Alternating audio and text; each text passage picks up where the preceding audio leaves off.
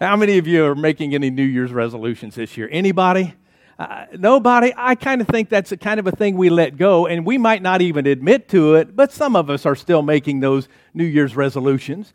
And these are the kind of resolutions we make sometimes. Hey, I'm going to make a resolution that I'm going to help my friends gain about 15 or 20 pounds so I look skinnier, right? I mean, that's the kind of resolutions we make. I was going to make a resolution to quit all my bad habits, but then I remembered nobody likes a quitter. I mean, what do you say? But seriously, I usually have to wait until Cheryl sets her New Year's resolutions to exercise more, to eat better, because her resolutions end up being my resolutions. Some of you guys kind of understand that, you married couples. But anyway, think about where we're at. We're at the end of a year, and it's like we're staring at a blank page in a journal.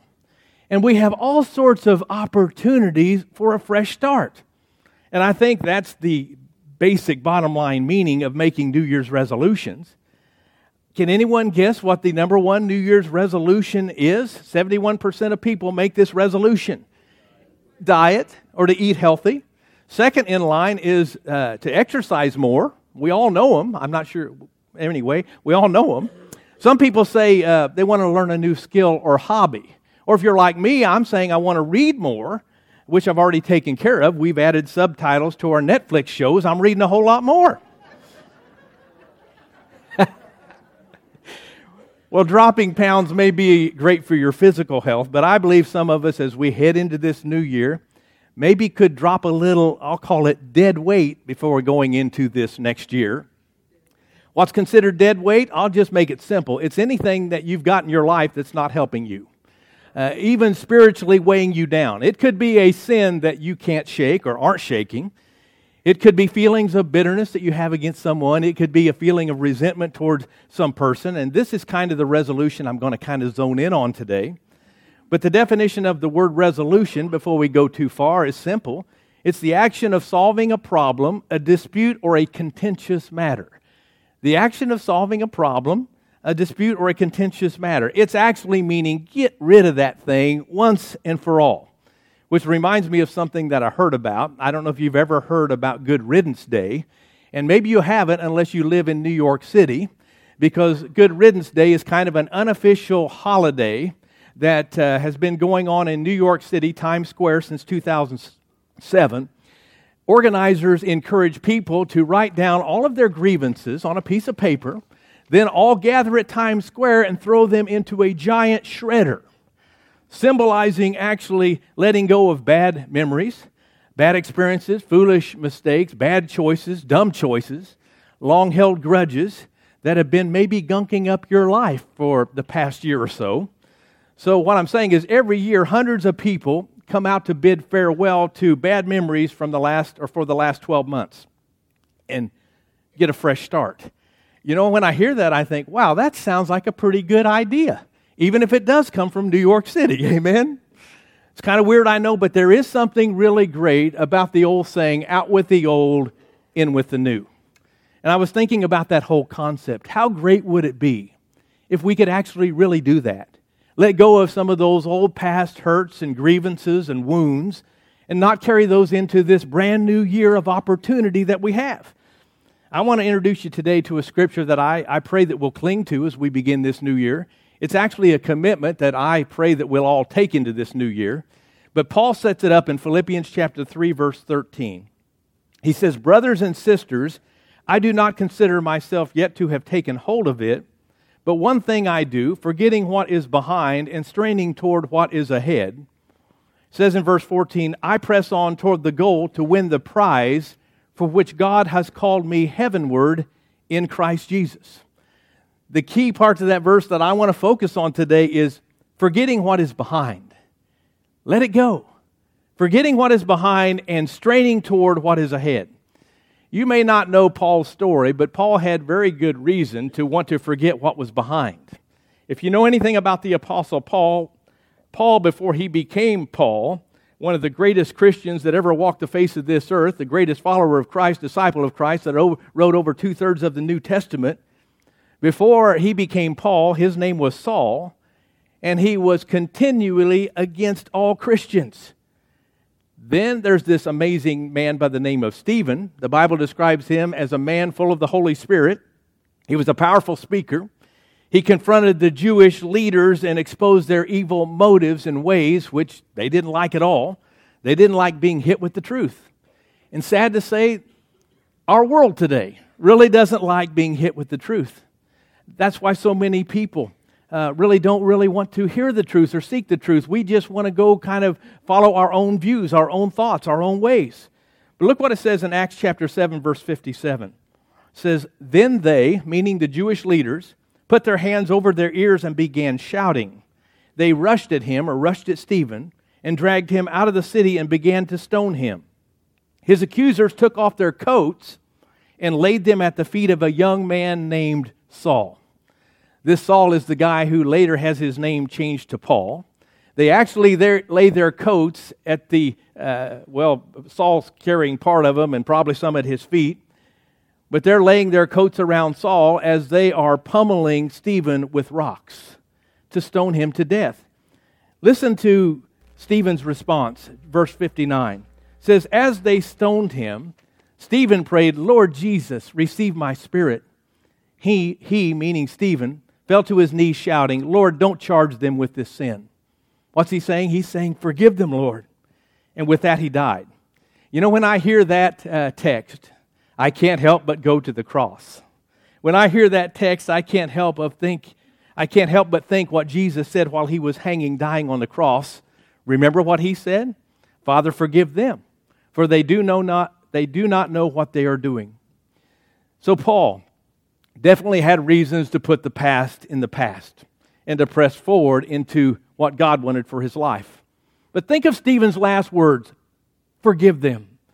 I believe that if we are going to go into this new year the way God wants us to go into this new year, I believe we've got some forgiving to do. I believe we have some things that we need to leave in the past. And I believe with all of my heart we have some things that we need to, instead of looking back, we need to move forward from. Amen? So let me talk about forgiveness. C.S. Lewis, a great man of God, once said this. He said, "Everyone says forgiveness is a lovely idea until they have something to forgive. Then it becomes difficult." How many have found that to be true? Amen to that. It's easy to say we can forgive until you have to forgive. Think about forgiveness. Forgiveness doesn't pardon the offense, doesn't excuse it or ignore it. Forgiveness doesn't mean excusing an evil. And forgiveness doesn't necessarily mean the reconciliation of a relationship. You can forgive someone, but it doesn't necessarily mean that you're supposed to jump back into that toxic, bad relationship or situation. But let me give you the Greek word for forgiveness. It literally means to release. So what's that say to you and I? It means forgiveness is our choice. It's a decision. It's a choice to release a person from an obligation of something that they may have wounded you with or hurt or come against you with. That goes against our fleshly nature. Do you realize that? Our fleshly nature, the way that we were born, doesn't really want to forgive others. It wants to hold on to those grievances. But I think of our Bible as actually a life manual, personal life manual. And in it, time after time, Jesus himself stresses that we have to learn to forgive. When he says we have to learn to forgive, that means to me that it's not automatic. It's something that we have to learn. And I'd say until we do, we can't move forward the way God wants us to move forward. Do you realize that as long as we're living in the past, you're chained to the past? Think about that. As long as we are living with the memory of those old hurts, those old wounds in the past, we are chained to the past. And actually, people hurt us twice. They hurt us the first time, if we don't let go of it, when they commit whatever they committed against us. They hurt us. But they hurt us twice when we refuse to let it go and when we just continually hang on to it. So in this new year, I pray that we'll all make a decision to leave what's behind us and walk forward in the freedom that forgiveness, according to God's plan, can provide. So here I want to give you some points to consider about forgiveness. If you're taking notes, the first one is, when you forgive, God forgives. When you make a choice to forgive, God makes a choice to forgive. I'll take that a little further. When you make a choice to forgive, God's already made the choice to forgive. But why is it that we have such a struggle in our hearts as human beings to forgive someone that's hurt us or wounded us? I think it's because we look at the whole thing as a bill that hasn't been paid against us. And we're insisting that it be paid. And it just frustrates us because sometimes years and years go by and the offender hasn't or won't forgive or pay the bill. But let me tell you, God's economy is different than our economy. He turns this whole thought upside down and he says something that we really don't want to hear. But let me start in 1 John chapter 1, verse 9. It says, if we confess our sins, He, meaning God, is faithful and just and will forgive us of our sins and purify us from all unrighteousness. So far we're tracking. We like that part, right? But here's the catch. If you look over to Matthew chapter 6, verse 14, Jesus says, if you forgive other people when they sin against you, your heavenly Father will also forgive you. So far we like that. Here's the part we push back on. But if you do not forgive others their sins, your Father will not forgive your sins. If we refuse to forgive someone, God has the right to refuse to forgive us. I don't know about you, but about this time, I'm saying ouch in my mind. Amen? Because forgiveness is definitely something that God is willing to give, that God actually wants to give. But forgiveness is also something that He has called you and I, as followers of Christ, to give also. And I know it's hard because some of the wounds go really deep. They're real. They're painful. But a lot of times when we read these texts, we kind of approach it like, well, God, you really don't know what that person did to me. You don't really know the depths of that betrayal. You don't know the depths of that wound. You don't know how they tried to destroy my life. Let me just say this. Forgiveness is not an optional part of the Christian life. You realize that? Forgiveness is not an optional part of the Christian life. It's not like walking down a buffet line, a smorgasbord, and picking out what you want. I'll have a little bit of that. Wow, that looks great. I'll have that. Oh, I'm going to give a hard pass on that.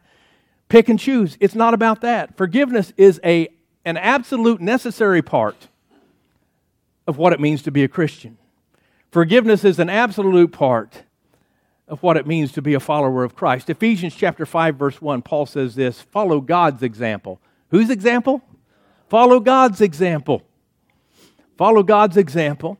Therefore, as dearly loved children, and walk in the way of love, just as Christ has loved us. Think about what he's saying there. It all boils down to this. If we're going to follow Jesus, I mean really follow Jesus, we're going to have to be like Jesus, we're going to have to do like Jesus, and we're going to have to forgive. There's no other choice this morning. We have to forgive as God has forgiven us freely, completely, graciously, and totally. And guess what? The miracle that we have received of forgiveness is a miracle that God insists we pass on to others. Amen? It isn't just for us, it's for others. I heard a story about how in 1993, a woman by the name of Mary lost her only son when a man by the name of O'Shea Israel shot him during an argument at a party. Her initial reaction was that she wanted justice. She wanted him to pay for the crime, which he did. After serving 17 years of a 25-and-a-half-year sentence, he was released from prison and returned back to his old neighborhood.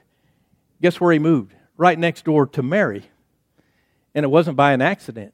It was actually by a remarkable act of mercy and grace on Mary's part, because a few years before his release, Mary had this overwhelming conviction that she had to forgive the man that killed her only son.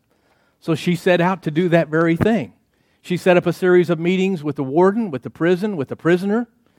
She not only came to the place where she was able to forgive him, but she was able to help him in his departure from prison. And Mary gives God all the glory for her ability to forgive such a tragedy. I love what she says. She says, unforgiveness is like a cancer. It will eat you from the inside out. It's not about the other person. Me forgiving him does not diminish what he's done. He murdered my son. But the forgiveness is for me. That forgiveness is for me. You realize forgiveness brings healing? When I hear a story like that, a tragic story like that in so many ways, I'm instantly convicted of so many petty grievances that we have, So many little hurts and wounds that we hold on to, and we hold on to them so long that the longer we hold on to them, the more they fester, the more they get infected, and the worse they get. The longer we hold on to that hurt, that wound, that grudge, the worse it gets. So I'm saying we can't afford to hold on to those hurts and grudges.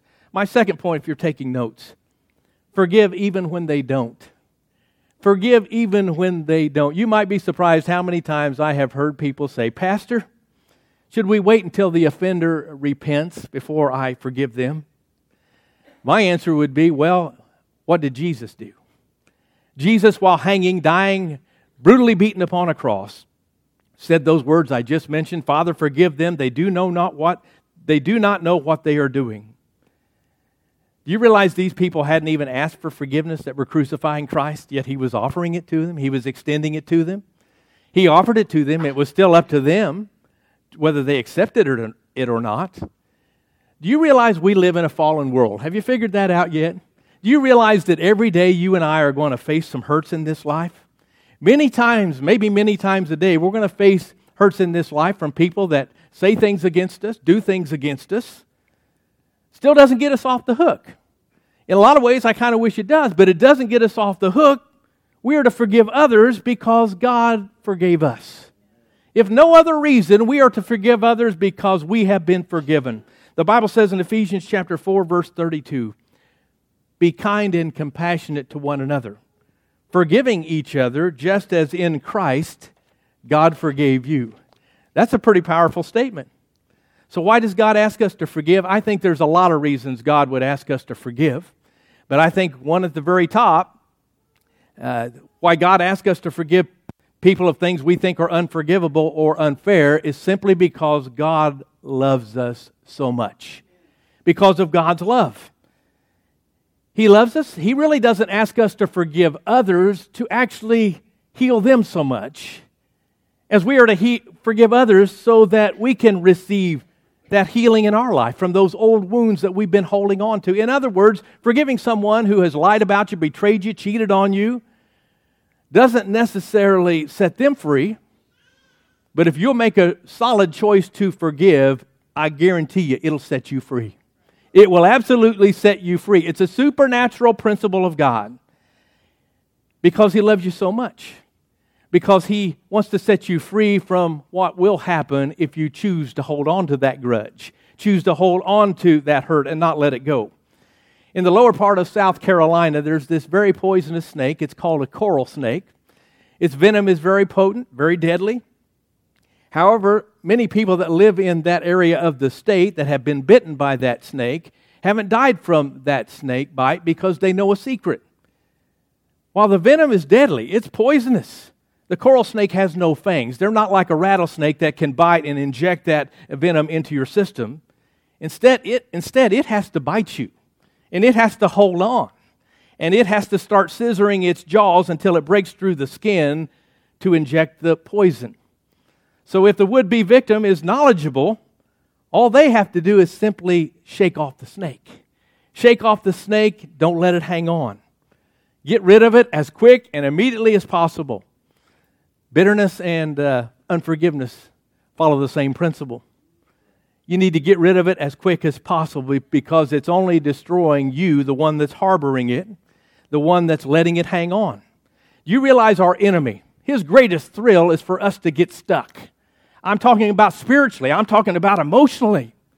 And when we harbor in unforgiveness toward others, guess what we're doing? We're getting stuck in place. And you definitely can't go where God wants you to go. So even if they aren't willing to reconcile, guess what we have to do? We have to be obedient to our God. We have to make the choice and the decision to forgive them, genuinely forgive them from our heart. Then what do? According to what I said, release it. Don't get bitter. Don't get angry. Let it go and release it. You realize that's what God expects from all of us as followers of Christ. Point number 3, if you're taking notes. To forgive, you begin to let go of the desire for vengeance or revenge, which is a natural part of our human side. Amen? I heard a story about this guy who worked as an umpire for a summer rec league. His name was Dave. And the previous winter, he had been out driving, and he got a ticket from a police officer for driving too fast on the snow. Well, the guy tried to talk himself out of the ticket, but the police officer refused to hear any of it. And he said, well, Dave, if you don't like the ticket, you can take it to the court. Well, the next summer, in the first game of the Summer Rec League, Dave was umping, and guess who was the first batter up to the plate? The police officer that gave him the ticket. The officer and Dave recognized each other as the officer stepped into the batter's box, and the officer, making small talk, said, well, Dave, how'd that whole ticket thing go? Well, Dave looked at him pretty seriously and said, let's just say you better be swinging at everything. Amen? He's calling everything a strike. Sweet revenge, you might say. Our human side wants sweet revenge. But seriously, some hurts are far more serious than others. And when we're hurt and wounded so deeply, a lot of times our response is to want revenge. We want to get back at that person for what they've done to us. But do you realize what forgiveness means? Forgiveness means giving that right up. Forgiveness means giving that up and realizing that, hey, wait a minute, God's the judge, not me. He's the one that's supposed to take care of this, not me. You know, it doesn't mean that we're out there should try to get even, because how many have found that never works? It really doesn't. But God does require one thing of us. Several things, but I want to point out one thing is prayer. We're to pray for those people that have hurt us. Look what Jesus says in Matthew chapter 5, verse 43. He said, you have heard that it was said, love your neighbor and hate your enemy. But I tell you, love your neighbors and pray for those who persecute you, that you may be children of your Father in heaven. Without a doubt, Jesus is telling us and saying He expects us to pray for our enemies. And I'm not saying you pray that they go bald or they have a flaming case of hemorrhoids, because I know how some of you pray. I'm saying you pray that God would soften their hearts. We need to pray that God would soften their hearts and give them a revelation of who Jesus is and what He expects from our life. And pray that they would grow in faith. And also, it never hurts to pray, God, help me to love that person that's unlovable right now. Help me to forgive that person that seems unforgivable right now. Praying for our enemies is not a natural response to someone that has beat up on us. Praying for our enemies isn't the first thing we want to do, it's the last thing we want to do. With that said, we've got to keep in mind, think about what Jesus has done for us. We were actually considered once enemies of God before we accepted Christ and His sacrifice on the cross, but He forgave us.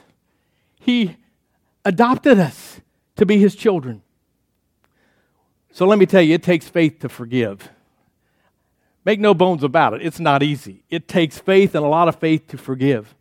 It's actually choosing to make up your mind to say that that thing that you did against me is no longer going to hold me a prisoner to my anger, to my frustration, to my bitterness and my resentment. What you said isn't going to tear me down. It's not going to ruin my future. It's not going to pollute my heart or poison my soul. Yeah, what you said was wrong. What you did was wrong. What you did was unfair. But I'm going to determine in my heart right now, I'm going to leave it there. I'm going to leave it behind me and I'm going to press forward. And with God's help, I'm going to strive to press forward until I can let this go. It's a process. You may say you let it go, but it's still a process. It's a daily process of continually, over and over, letting it go. I'm going to put this behind me until I can go forward and allow God's grace to genuinely work in my heart. Do you realize how powerful God's grace really is? God's grace is the presence of God working in your life.